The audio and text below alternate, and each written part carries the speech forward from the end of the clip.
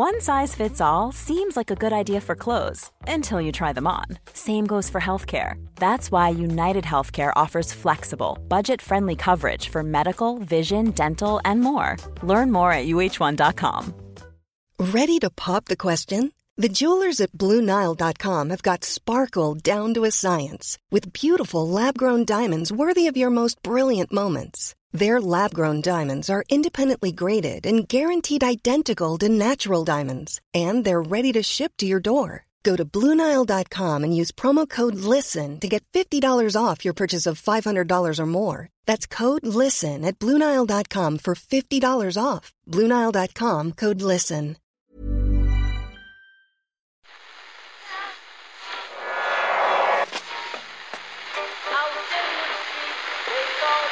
What is that? That's the second time it's gone off. They never go home, those boys.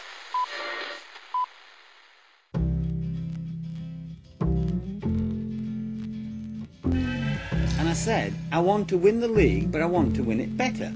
You can understand that, can't you? Yes. Good lad. He's almost like having a second captain in the team. Second captain, first captain, whatever. Ange Capuozzo is a 22-year-old Italian rugby player who many of us had very little knowledge about until he came off the bench to score 2 tries on his debut against Scotland last week. Given that those exploits came at the end of an inevitable Italian defeat, I'm guessing many of us had still never heard of him until Saturday afternoon in Cardiff. Less than 2 minutes ago, Italy, having led for much of the game, now trail by 6 points. They look destined to lose yet again until our hero gets the ball in hand, deep inside his own half, immediately sidesteps 3 players in one move, scorches through a gap between 2 more, ambles around a prop on the wing, then beautifully steps another defender before calmly popping it inside to a teammate who can set up a much easier conversion for Italy to win in Cardiff for the first time in their history. Ange Capuozzo is the star of the final weekend of the Six Nations, regardless of anything Stuart Hogg comes up with over the course of today's Second Captains podcast. Hey Murph. Hey Ud, how's it going? It's going very well for a number of reasons, many of them Stuart Hogg related. Hey Ken. Owen, how are you? Hey Simon, how are things? Hey Owen, how are you? Have you seen the video of Josh Adams, one of Capuozzo's victims on that mazy run, offering his Player of the Match award over? I don't know if you saw Capuozzo's quotes afterwards. He said, it was a moment of great I did think, even when Adams got the Man of the Match award, Player of the Match award, you know, it was fair enough. He just scored what looked like was going to be the winning try. He'd made a try-saving tackle. I sort of felt, could you not give it to an Italian? They've only just lost by 6 points here. They've gotten a bonus point away in Cardiff. It's a pretty big effort by Italy, but you're giving it to a Welsh player. Anyway, as it happens, it most certainly should have gone to a Welsh player who made the main missed tackle in the winning try. Yeah, that happened literally straight after. The Man of the Match award is given, then the ball is kicked high, Capuozzo gets it, takes Josh Adams and a number of other players out. But Adams did literally walk over to him. He said, here's the award if you want it. Capuozzo said, no thank you. It was a moment of great class. His gesture is just sublime. He has the lucidity to do it when they've just lost. I find that really strong. He offered me to take the Man of the Match medal. He told me that it had to come back to me. I thanked him 100 times, but I replied it was his. I really wanted him to keep it to himself. Beyond having the medal, it's enough for me that he offered to take it. For me, his gesture is worth 10 medals. That's beautiful, but you didn't see Andy Good handing over his Man of the Match award to Shane Horgan back in 2006 at Twickenham, though, did you? I still think my favourite part of the entire there's like 3 minutes of the build-up and then the TMO check for Shane Horgan's try to win the Triple Crown in 2006. My favourite part of the whole thing is Andy Good Man of the Match flashing up. Well, that's exactly what the Italians have now, Murph. It's almost the exact same thing where it just happens right before everything begins to unravel for the team. Listen, we know it's obvious. We know this is the easy option. But who wants Nessun Dorma mixed with the Italian commentary of the last minute try in the Principality Stadium? You know you do.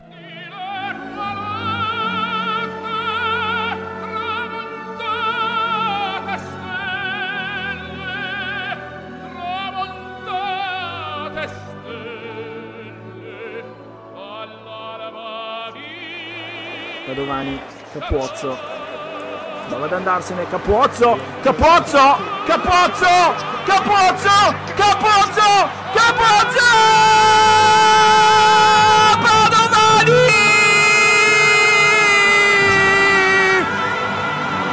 la meta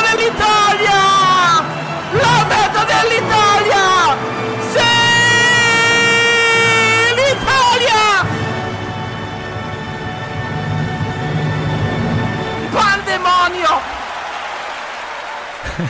Pandemonio, indeed.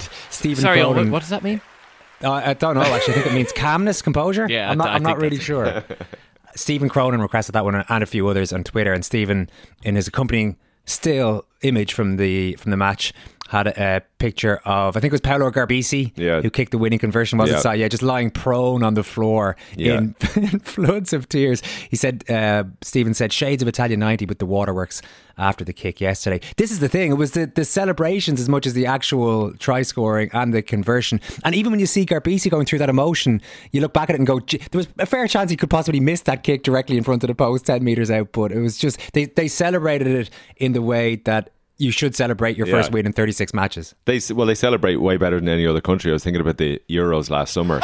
And just something like completely overcome. You know, like there's not one bit of their body that isn't overcome by the emotion and celebration of it. I was brilliant. It was so good. My favourite thing, besides Garbisi's reaction immediately after kicking, was the fact that this 22-year-old obviously beats 4 or 5 players in the last second to win their first game in 37. But then has the composure to just halt at the last second and pull the pass back for Padovano. And that was like, I don't have composure at that moment is kind of ridiculous. That was amazing, yeah.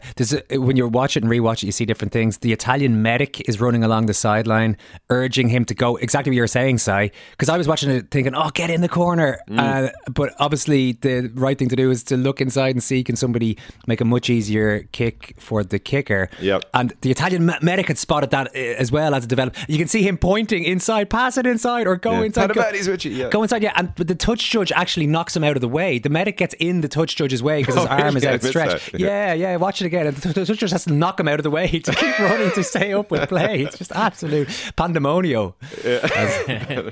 Bloody pandemonio. Pandemonio! Stop. Here, didn't we win a Triple Crown this weekend? I mean, listen, I was going to say, like all the rest, the lads are great. Like, I love the lads and all, but we did win a Triple Crown this weekend. Does it matter to you, Murph, the Triple Crown? Of course it does. I mean, it matters to the extent that while I was celebrating winning the Triple Crown, we still had a chance of winning the championship, sure. But it's also nice to have a little trophy as well, you know? Like our texter from last week, Graham Love, as he told us, if Scotland ever win the Grand Slam, they'll get 7 trophies. And, you know, there's a lot to be said for just handing out trophies willy-nilly. You know, we drank deep from the centenary quake this weekend, and you know, here's to many more quake piss-ups over the course of the next 30 years. What do you reckon, Si? You were there. Well, yeah, winning something, it sort of feels like, you know, a good football team winning the Europa League and seeing it as a step along the way to winning the Champions League or something like that. But also worth bearing in mind that like the English, Scottish and Welsh media and fans are utterly despondent about their team's displays, like about their coaching, their governance. And all of them see this as an awful Six Nations for their team. So we've beaten 2 teams who feel terrible about themselves. And England have won 2 out of 5 for 2 Six Nations in a row. Scotland fancied themselves and were maybe more flaky than ever in this Six Nations. And we won 4 games with 4-try bonus. But I almost think the most impressive part of what Ireland did in this Six Nations was the fight back against France, even though we lost. Because obviously the early Dupont try, France just looked so good, so well drilled, so aggressive at home. But then we found a way to get back into it. A bit like against Scotland. I thought our attack was awful, probably the worst it's been since before the November internationals. And yet we still found a way to score 4 tries. So we're not worrying too much or getting too caught up with the fact that we're playing badly or made a few errors. There's games where we've made far less errors and totally lost the head and assumed this is a horrendous performance and will lead to defeat, which it did. Whereas against Scotland, I thought the first 15 minutes were as bad as we've put together in terms of individual errors, knock-ons and just everything around the pitch. The maul wasn't working. The line-out was basically the only thing working, and yet they worked their way back into the game and stayed composed. So we found a new mental edge to our game, if not eliminated the errors. I feel better about the fact that we scored 24 tries, more than we've ever scored in our history, and only conceded 4 tries, the fewest in the competition. I think I feel better about that than sitting here as Triple Crown champions this morning. Just the manner in which we approached the competition, and even like you're saying, having some flawed performances and yet still producing those kind of numbers. Yeah. It shows you the ambition is there, which is all we've ever That's it. really asked. And that's what we were saying last week on. We score heavy now. Like, look at the November internationals, 50 and 60 against Argentina and Japan. Decent sides, 29 against New Zealand, scoring 3 tries even against France away from home. And the sense is, I think that we're trying to master the really difficult aspect of rugby, in my opinion, which is this multi-layered attack, linking backs and forwards, finding gaps against bigger defences. And that if we keep improving at that, and keep our defence as it is, like 4 tries conceded, but keep improving at these really difficult tasks, then we can actually beat anyone on our day. I'm not saying we're going to go to number 1 in the world or anything like that. I don't think we have the players to do that. But if we cut down the error percentage against England, Scotland, even by 50%, and keep doing the hard stuff and getting better at that, then I think we're a force to be reckoned with. Can we give Dan Sheehan a quick mention here? I think at one point during Virgin's commentary, Dave McIntyre said Dan Sheehan now averages a try every 54. He averages a try every 54 minutes for Leinster, and obviously scored this amazing try for. How many caps has he got for Leinster? He's played very little rugby for Leinster. Yeah, so 27 games for Leinster and Ireland, I'm reading here, of which this was only his 9th start, and yet he scored 15 tries. It's pretty good. That's utterly insane. That would be, like if that was a winger, you'd be thinking that is one of the most amazing strike rates to begin your professional career, and this fella's a hooker. Yeah, and one of those is a sidestep of Mac Hansen. But I was watching him actually. I was in the corner of the West Stand where a lot of his line-out throws were going in, and at a point where nothing was sticking for Ireland, himself and Henderson were close to perfect. Our line-out was the one thing I thought we could rely on. And just the sort of a power in his delivery of his line-out that feels like it's going to, like a quarterback's throw, it's going to meet its target, And sometimes when he's at the back of those mauls, there's just this attitude about him like, I can beat people with speed, sidestep, or power here. Like he runs at things fearlessly. At one point he went to one side of the ruck and then went to the other. Kind of feels like he's taken a lot of responsibility on himself for somebody his age, but that was evident from his very first cap. The second he came onto the pitch, he looked confident, and he's one of the few real shining elements to the whole Irish thing. Like our back three too. Remember, we were worrying a year ago that maybe that was the worst part of our team, and now we've got somebody like Balakoon can't get in the team. Keenan was probably the best fullback in the Six Nations, one of the best in the world on form at the moment. Lowe is playing the best rugby of his career. And then we've got Conway and Earls and lots of depth there. So there's a few areas that we're looking really good, but we haven't progressed. Say the out half situation, loose head looks a little bit dodgy. So as ever with Ireland, like there's a couple of things where you go, that on its own could lose as a World Cup quarter final. Please spare a thought for one man at the centre of the action at Lansdowne Road on Saturday, the Scotland captain, Stuart William. I had a huge amount of belief within the boys to come down here and win. Stuart Hogg turns up talking winning the bloody World Cup. I love it. Stuart Hogg. I believed in the boys' ability. Man of the match. Scotland are a disgrace to world sport.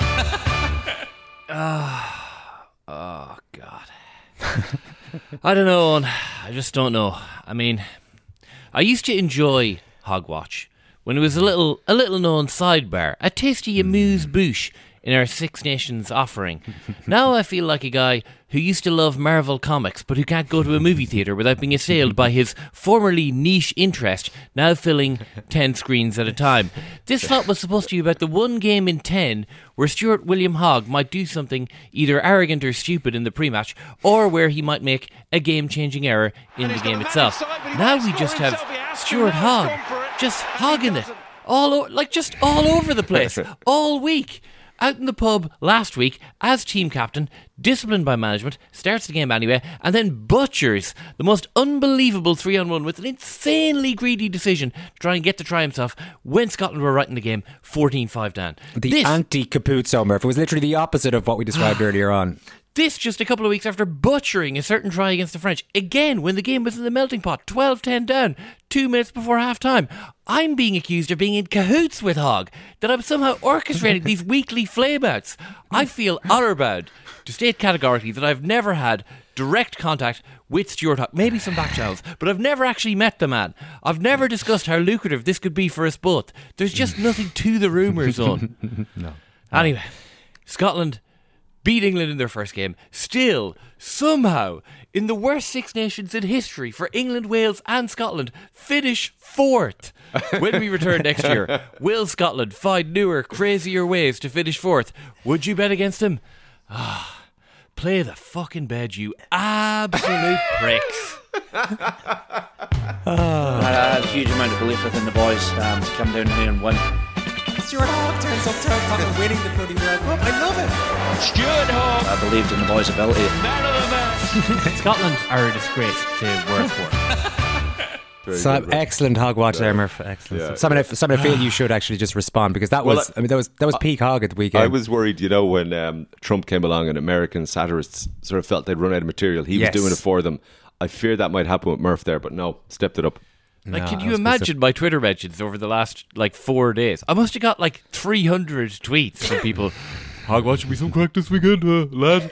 I was one of those people, in fairness, Murph. I got quite excited when I Just saw that. unbelievable. I was in the bit of the West Stand where that corner where he was running, and I actually just looked away at the very end. I just assumed he'd grounded it, and then I looked back again, and he kind of was rolling to the side, and the ball was just coming out of his hand, and then everybody around us had assumed he'd scored as well. Because yourself in a stadium, you can't quite see. But he really had to do everything wrong from that point to get caught. And Hugo Keenan had to do everything right. It was, what a screw up, spectacular. Yeah, we revealed some big live show news on the World Service last week. We're going to be making a long overdue trip to see all of our London listeners very soon. Haven't been there for 5 years, believe it or not. So we are on our way to London. Thursday, May 12th, we will be performing a live Second Captain's Extravaganza at the Earth Theatre in Hackney. That's the Evolutionary Arts Hackney Theatre. It's a beautiful old Art Deco, former cinema, and we're going to have a really special night, incredible guests, live music, and egomaniacs in the flesh. It's also the biggest venue we've ever played. And Murph, I don't have to tell you how much we love our London listeners, right? No, you're on the record. You're on the record on. Well, I love them even more because this thing is already close to selling out, and I've just informed you this is the biggest venue we've ever played. It's already extremely close to selling out thanks to our amazing World Service members in London. A big thanks to all of you who've already bought a ticket. This is going to be absolutely fantastic. So if you're going to be around London and you want to come see the show, you should get on secondcaptains.com right now, click on the live events tab, and you'll see the link there. You can't miss it. So that's secondcaptains.com, click on live events. It's Thursday, May 12th. Book it in, book the next day off. Let's have a good one. Now let's talk some Six Nations. Now Fenwick, can he get the pass to JJ Williams? Surely a try for JJ. Hastings is looking through. On goes Stanger. Duggan, back to Campbell, back to Duggan. McLaughlin going for that line, and Ireland are in and over. I'm casting my mind back here to the Virgin Television studio post France against Ireland on the second day of the Six Nations. I remember Shane Horgan feeling a bit... you were feeling this was one that got away, Shane, at that defeat in Paris. And as it turns out, it was actually the Grand Slam decider. How are you feeling about things now? Yeah, I hadn't thought about that. Of all the permutations and everything that was going on this week and this weekend, it didn't return to my mind. But yeah, it really was. And whatever about us, there'll be players that will be on that team that might never win a Grand Slam, and it may cross their minds in the future. Unfortunately, these things do creep into these moments and opportunities and what ifs. And it's fine if you go on to win the Grand Slam and win a championship, but perhaps one or two of them mightn't. I think what we are seeing is a very, very good group of players who have potential to win Grand Slams and Triple Crowns, more of them, and definitely championships. But we know that doesn't always happen. It's not always guaranteed, and individual places aren't guaranteed as well. So I think although they were rightly celebrating their Triple Crown win, they may reflect on that Paris game as a missed opportunity because it was. And looking at it, it's Ireland and France were very much the two top teams in this competition, and it could have been Ireland's in France. We had Mike Prendergast on just before that first game against France, the attack and backs coach, of course, at Racing 92. You did warn us before that, Mike, about how good France might be, and you weren't wrong. Deserved winners of the tournament, do you think? Yeah, I think so. And I suppose the scary thing is I think they're going to get better. I think for a large chunk of the competition, they were very good, but I still think there's more in them. And even when you look at some of the personnel that can come back into it as well. Someone like Jalibert Olivon, who was a captain just before injury.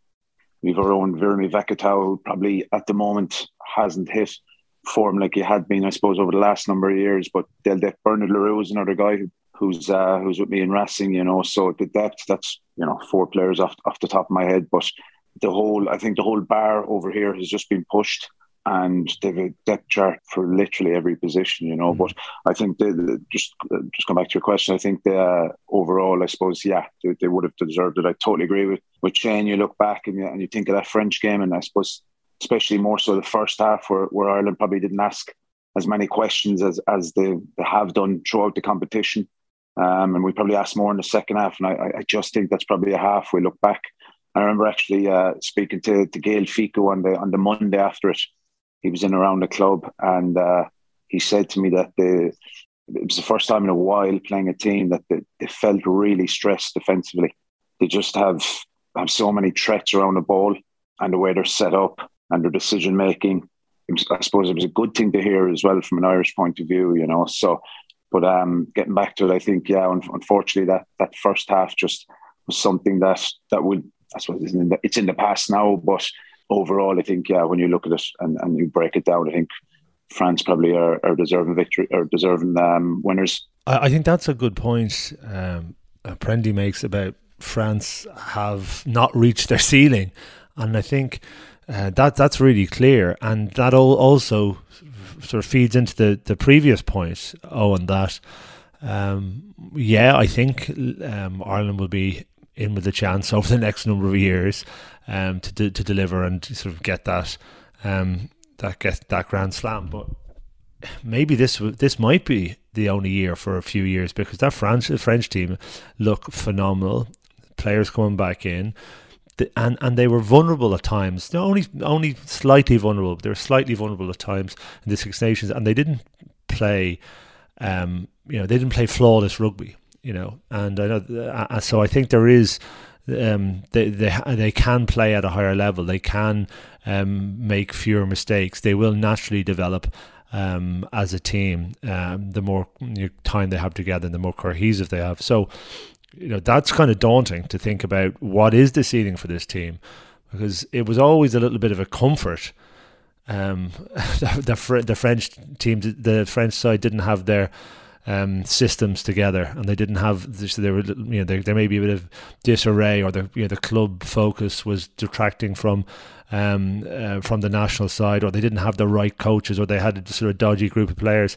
That kind of gave us some comfort, because we always knew they had this really deep pool of talent. The problem is they have this insane deep pool of talent, and they seem as if they've got most of the other stuff off the field right, and the desire to play for France and Prendy will know more than this than me, but the desire to play for France wasn't always there in the last 10 years. But my goodness, it sure is there now. You can see it. Yeah, like John Beattie gave us an answer last week, Prendy, where it was like a 3-minute answer about everything that France have got right, from like politically right to the very bottom of underage and grassroots, and the money side of it, the TV side of it, the amount of people watching. And it just made me feel like it's going to be several years before France, the idea of France, not turning up on a day or coming 4th or 5th in the table, they're just gone for a long, long, long time. And not just that, I feel like we'll start to see them the way we in Ireland see New Zealand, South Africa as a game. It'll take something very special for us to win, and it's going to change the way the Six Nations feels. But I also think with Ireland, I don't think our ceiling is ever going to be as high as this current French squad's, obviously. But I also felt like, weirdly, the Scotland game, the most impressive thing was that we won it with 4 tries, playing our most cluttered, sort of clumsy rugby, I thought, of the Six Nations, Shane.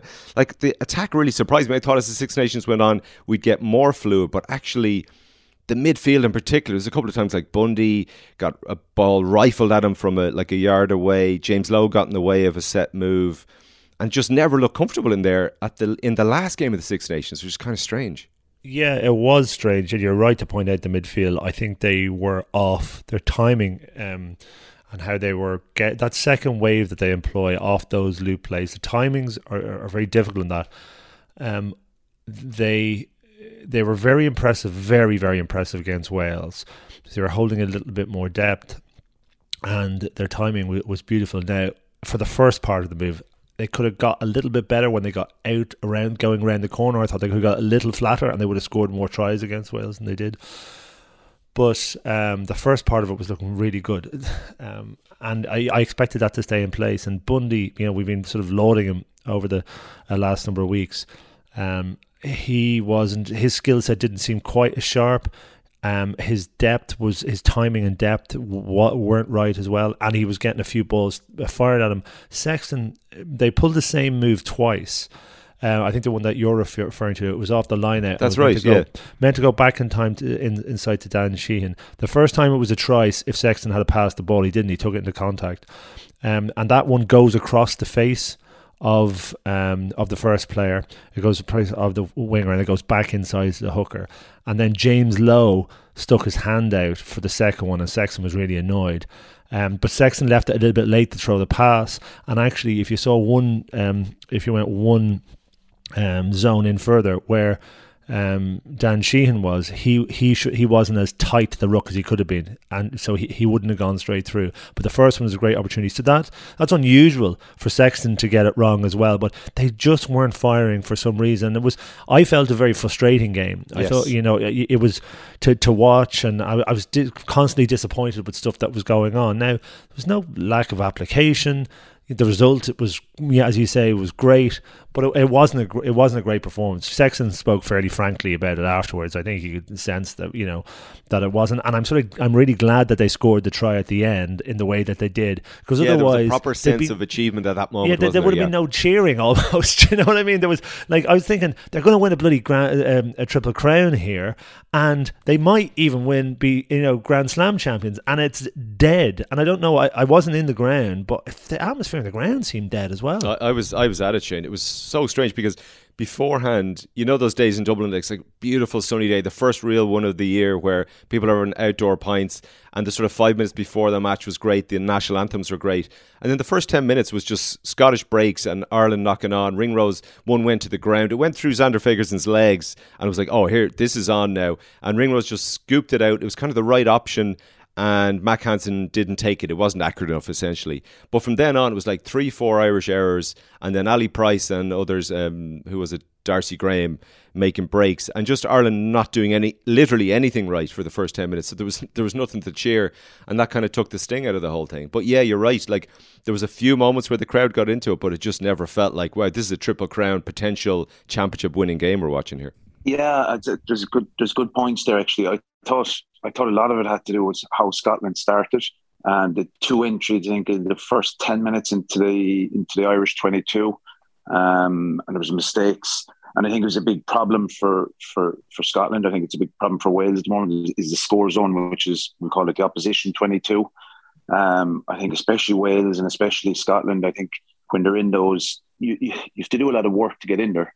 And there's a saying, you don't have to miss a tackle to score. They don't have to miss a tackle for you to score. So you just need to be patient in there. And I think Scotland, and as I said, alluded to Wales as well. But yes, Scotland got in quite early, twice, there's 2 errors. And I suppose the pleasing thing for me from an Irish point of view was we didn't really get anything going in our attack. We didn't have much ball until about 16, 17 minutes. And it was a lovely sweep play where Johnny made a half bust. We got into the 22. And I suppose we showed a rootless side. We didn't have much going for us, and we scored from that, So that was a very, very pleasing thing. I think I suppose adding on to what Shane was saying, there's still teething problems. Of course there is. But it's work in progress, but their attack is definitely in progress. They're just, out of all the teams in attack, for me, they're the most connected. So you'd always play with a pod. They play with obviously 2 pods of 3 between the 15, but they play with, as I say, a pod of 4.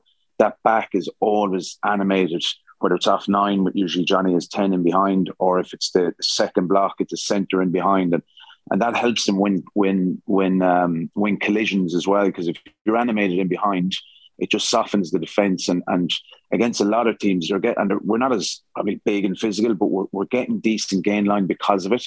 And they're really, really clear. They're really connected. And I think it's not by accident as well. You look at it, we scored 24 tries. I think the highest. I think the next was France, was it 17 tries? Scotland on 11. And you had Wales and England, I think it was, Wales and England on 8 tries each. So when you actually strip it back and look at it, we're definitely on the right road with our attack. And you know what? A lot of us were speaking about the attack. I thought Ireland defended very well yesterday. Again, you look at statistically, we took 4 tries over the tournament, and okay, we came up a small bit short, but there's a lot of positives there, you know. Yeah, I thought their line speed led by Van der Fleer, but whoever is actually in that third, they're being led up by the third defender in a sprint. Like they're sprinting off the line. I can't tell you how tiring that is to do. And to get, that's where they're, very often there's a big carrier running there as well. So there's a danger of getting stepped, but they're getting up so fast. Their sort of line is they're making sure they're not exposed to their inside shoulder as well. So it's working. Sorry, Shane, just at that exactly what you're speaking about. And it was Cian Healy. I think it was under Hooker, and he just stopped him straight, flat, dead. But just huge line speed with obviously players around him. But I think as well, because we're holding on to the ball for long parts of the game as well, that means you're defending less. So I think that's got that's adding to our defence at the moment.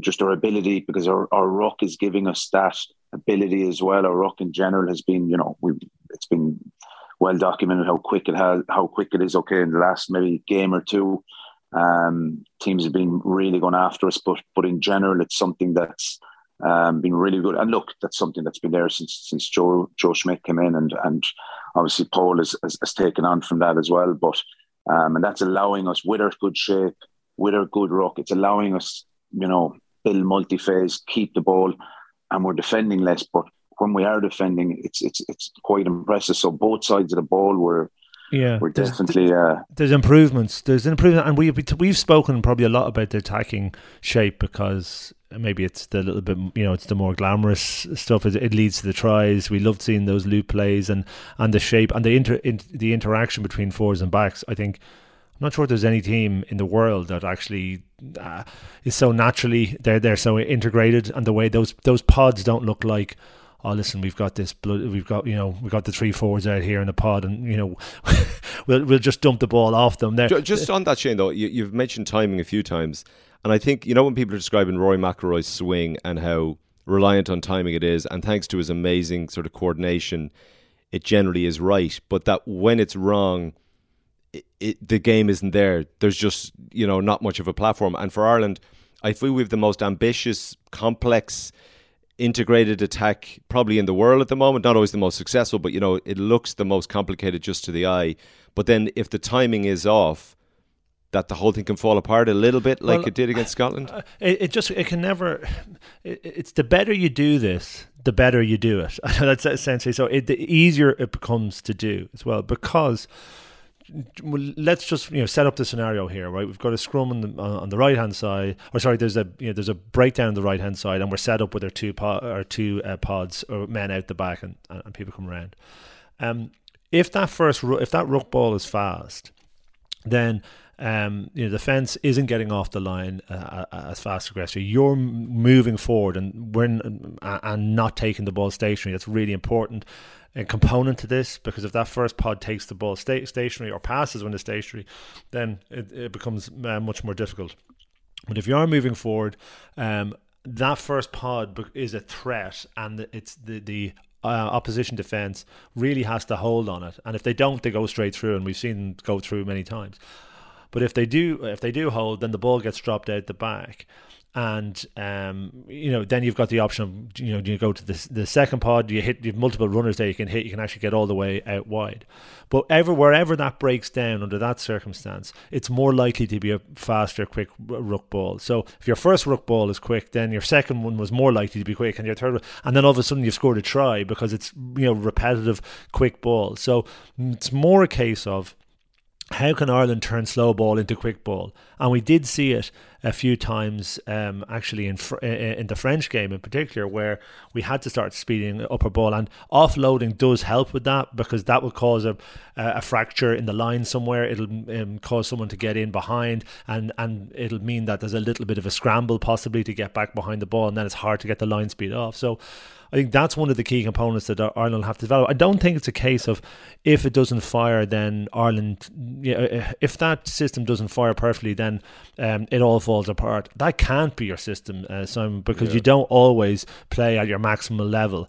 You need to be able to. It needs to have a sort of a safety valve if if you aren't perfect, or if you aren't getting like the Keane Healy try that we just sort of went back to basics. Yeah, and I think they did, and I think they probably went down a bit back to basics in the opposition 22 just because they knew they could out-bully Scotland, and they just did. They were like Ireland could have probably won that a couple of ways. If they were playing really well and their timing was right and their shape was perfect, they could have put like 60 points on Scotland, that way. Or they could do what they said, like we play them every year. We play their teams in the in the league, and we kind of just know we can beat them this way quite relatively easily, and they did. But just my final point, just on the defence, because we have spoken about this forward attack display so much because it's so good and it's so enjoyable. But the defence, I think, I was worried that there was two teams. There was certainly Wales in their previous guys were a team that I thought defensively looked on a defensive set as an opportunity. They used it as an attacking weapon. Certainly when Sean Edwards was there. France never had that before Sean Edwards, and they do. They see it, and Fikul is a key part of that.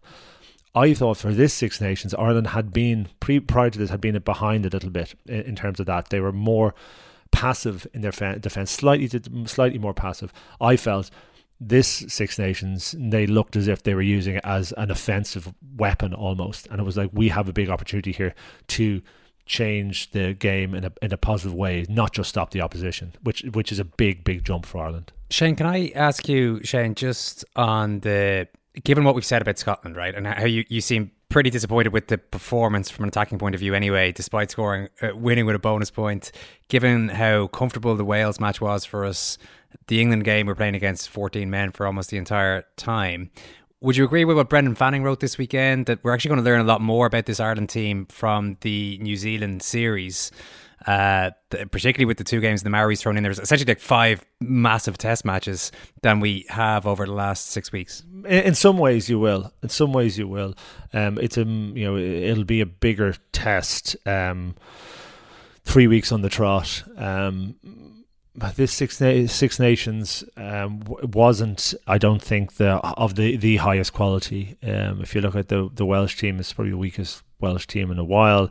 England aren't together at all, although they're always at a reasonable level, but they're not. This is you sometimes have 3, sometimes even 4 good teams, and effectively there were 2 good teams in this one. There was that is it is different, but there's the other challenges that come with Six Nations rugby. But I did mention it on the show as well, just in the end segment, that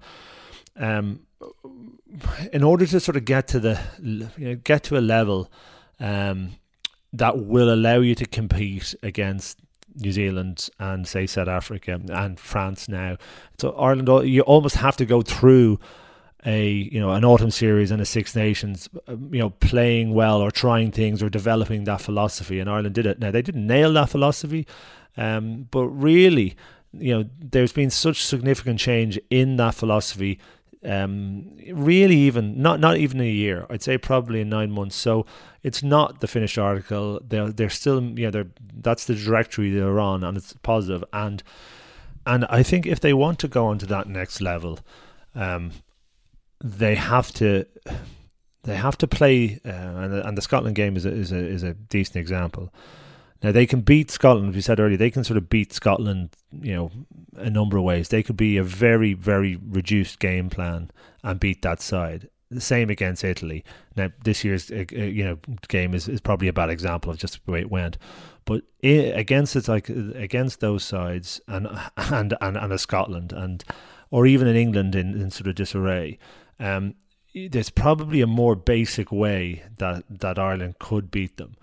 But it's important that they don't do that, and that they fully commit to the type of rugby that we saw against Wales, because when that went right, it was phenomenal. Or that we saw in the autumn series, and we see them when they're playing at their best, and it can be difficult to deliver that. And we saw that was Saturday was a sort of it wasn't going right, but it's important that they sort of stick with that, because ultimately, if they want to beat the Frances, the Englands at the top, at their top, Australia, South Africa, New Zealand, then that's the type of game plan that's going to win. Not the other one. The other one could give you maybe a win.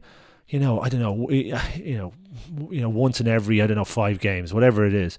But if there's a consistent way, if I'm really kind of serious about how do we win a World Cup, that's actually how you win it, with doubling down on that philosophy and being comfortable in playing that against the best teams as well. And we saw against France that they were a little bit, they're a little bit light on it. They weren't quite as accurate. They weren't quite as trusting of it. And yes, there was an element of that pressure that was coming from France, but they weren't quite taking it to the line as much. They just weren't as comfortable. There was a few balls in the ground because of it.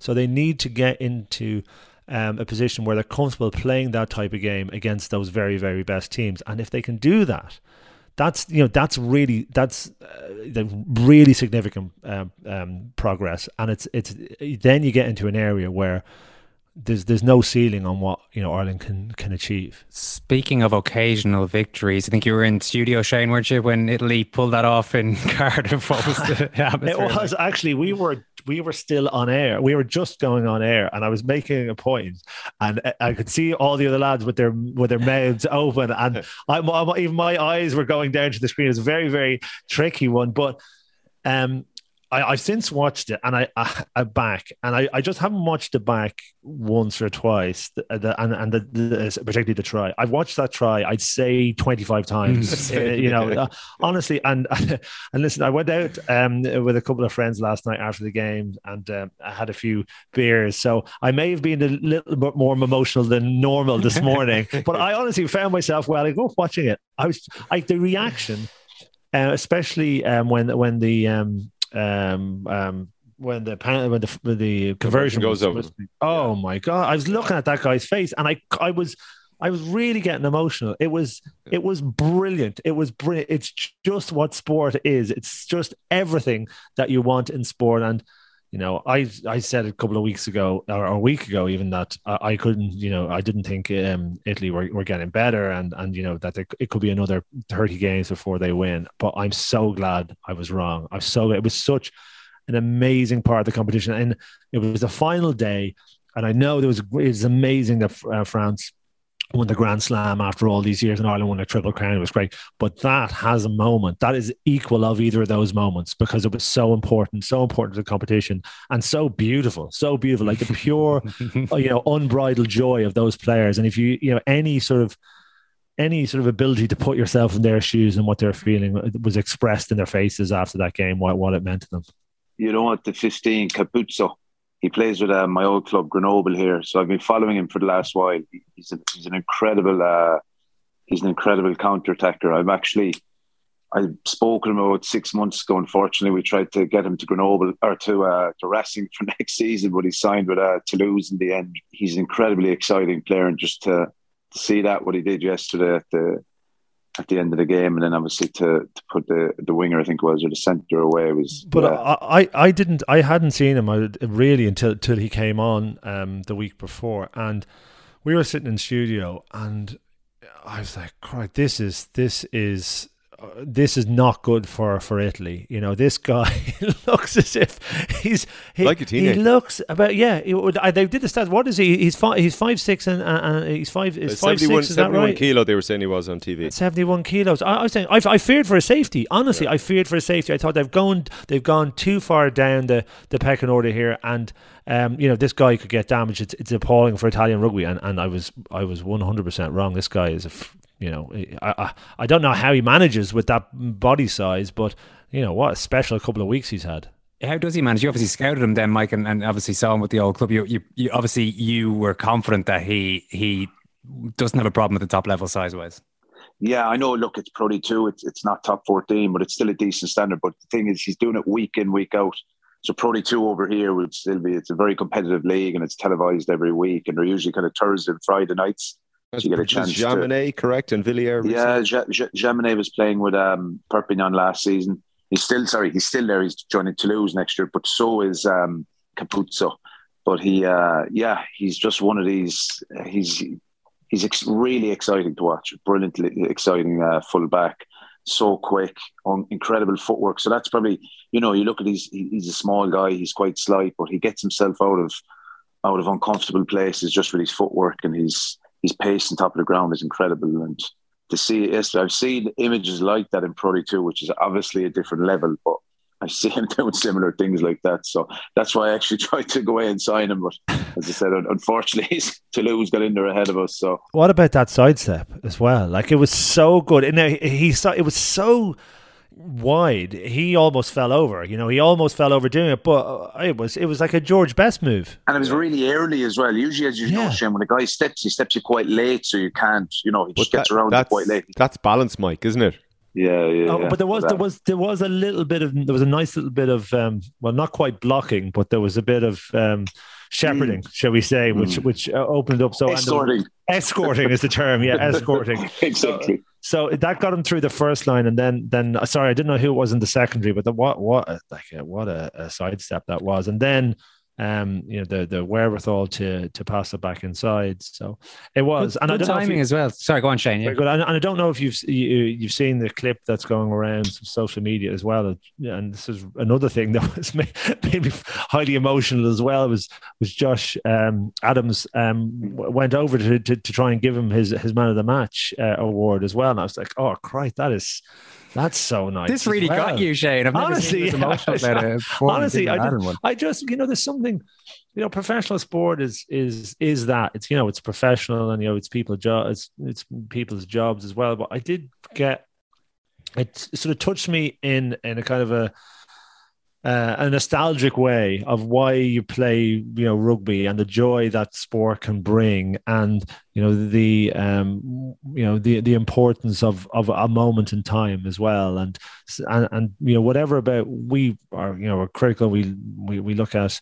these teams and these players, and we're analysing Ireland, and you sometimes forget that. There are people as well, and there's so much more tied up in it. And what Ireland are trying to win the Grand Slam and Championship, that's not on the radar for Italy. But that result that they had yesterday or on Saturday was as important and as meaningful to them as potentially that Grand Slam would be to some of those French players. Absolutely. Listen, Shane, Mike, brilliant stuff. Thanks so much. Thanks a million, guys.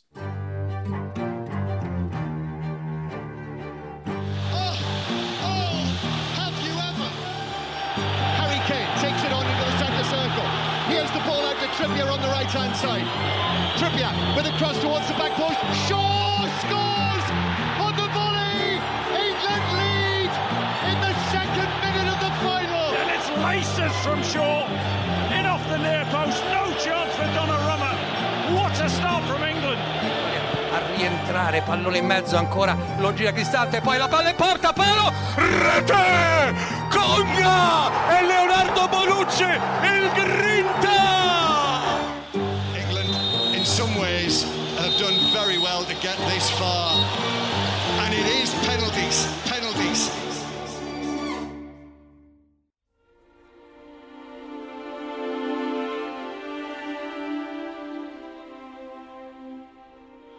Here comes Belotti, and Pickford saves down to his left.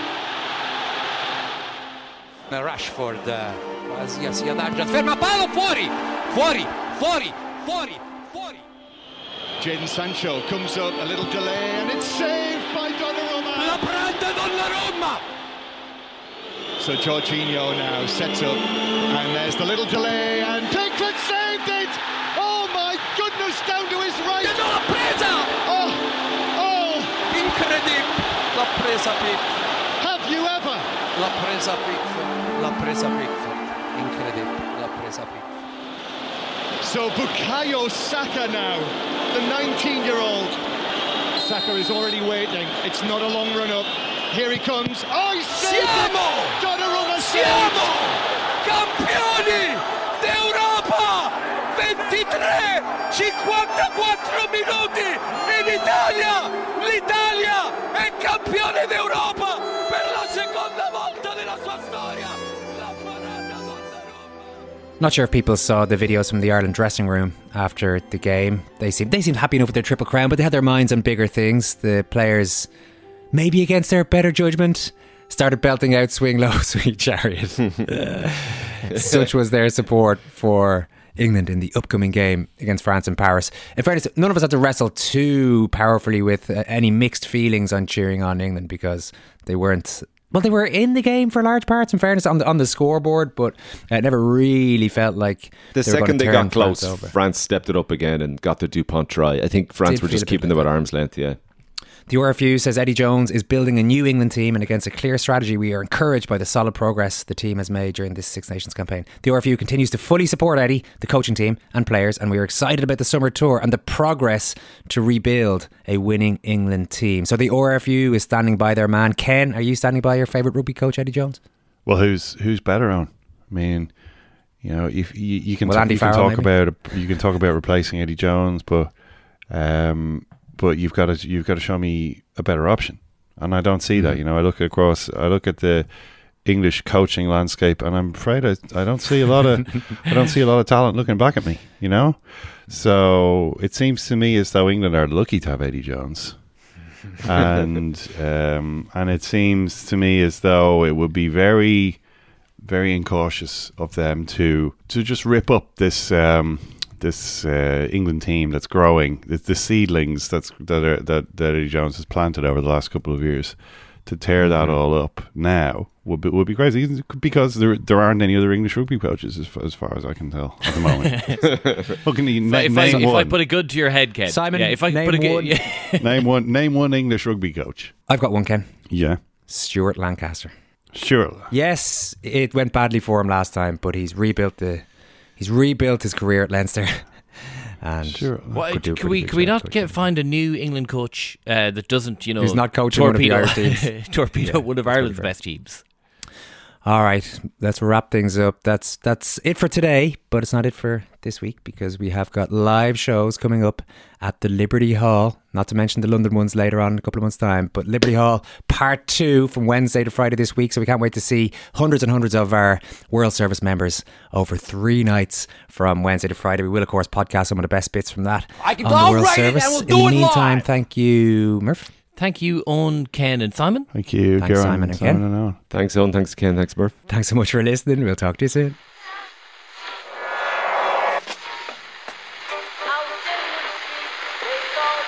What is that? That's the second time it's gone off.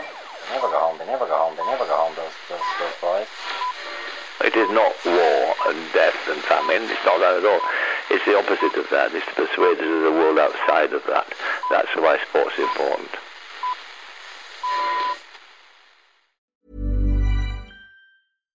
Hi, I'm Daniel, founder of Pretty Litter. Cats and cat owners deserve better than any old-fashioned litter. That's why I teamed up with scientists and veterinarians to create Pretty Litter. Its innovative crystal formula has superior odor control and weighs up to 80% less than clay litter. Pretty Litter even monitors health by changing colors to help detect early signs of potential illness. It's the world's smartest kitty litter. Go to prettylitter.com and use code ACAST for 20% off your first order and a free cat toy. Terms and conditions apply. See site for details. Even when we're on a budget, we still deserve nice things. Quince is a place to scoop up stunning high-end goods for 50 to 80% less than similar brands. They have buttery soft cashmere sweaters starting at $50, luxurious Italian leather bags, and so much more. Plus, Quince only works with factories that use safe, ethical, and responsible manufacturing. Get the high-end goods you'll love without the high price tag with Quince. Go to quince.com/style for free shipping and 365-day returns.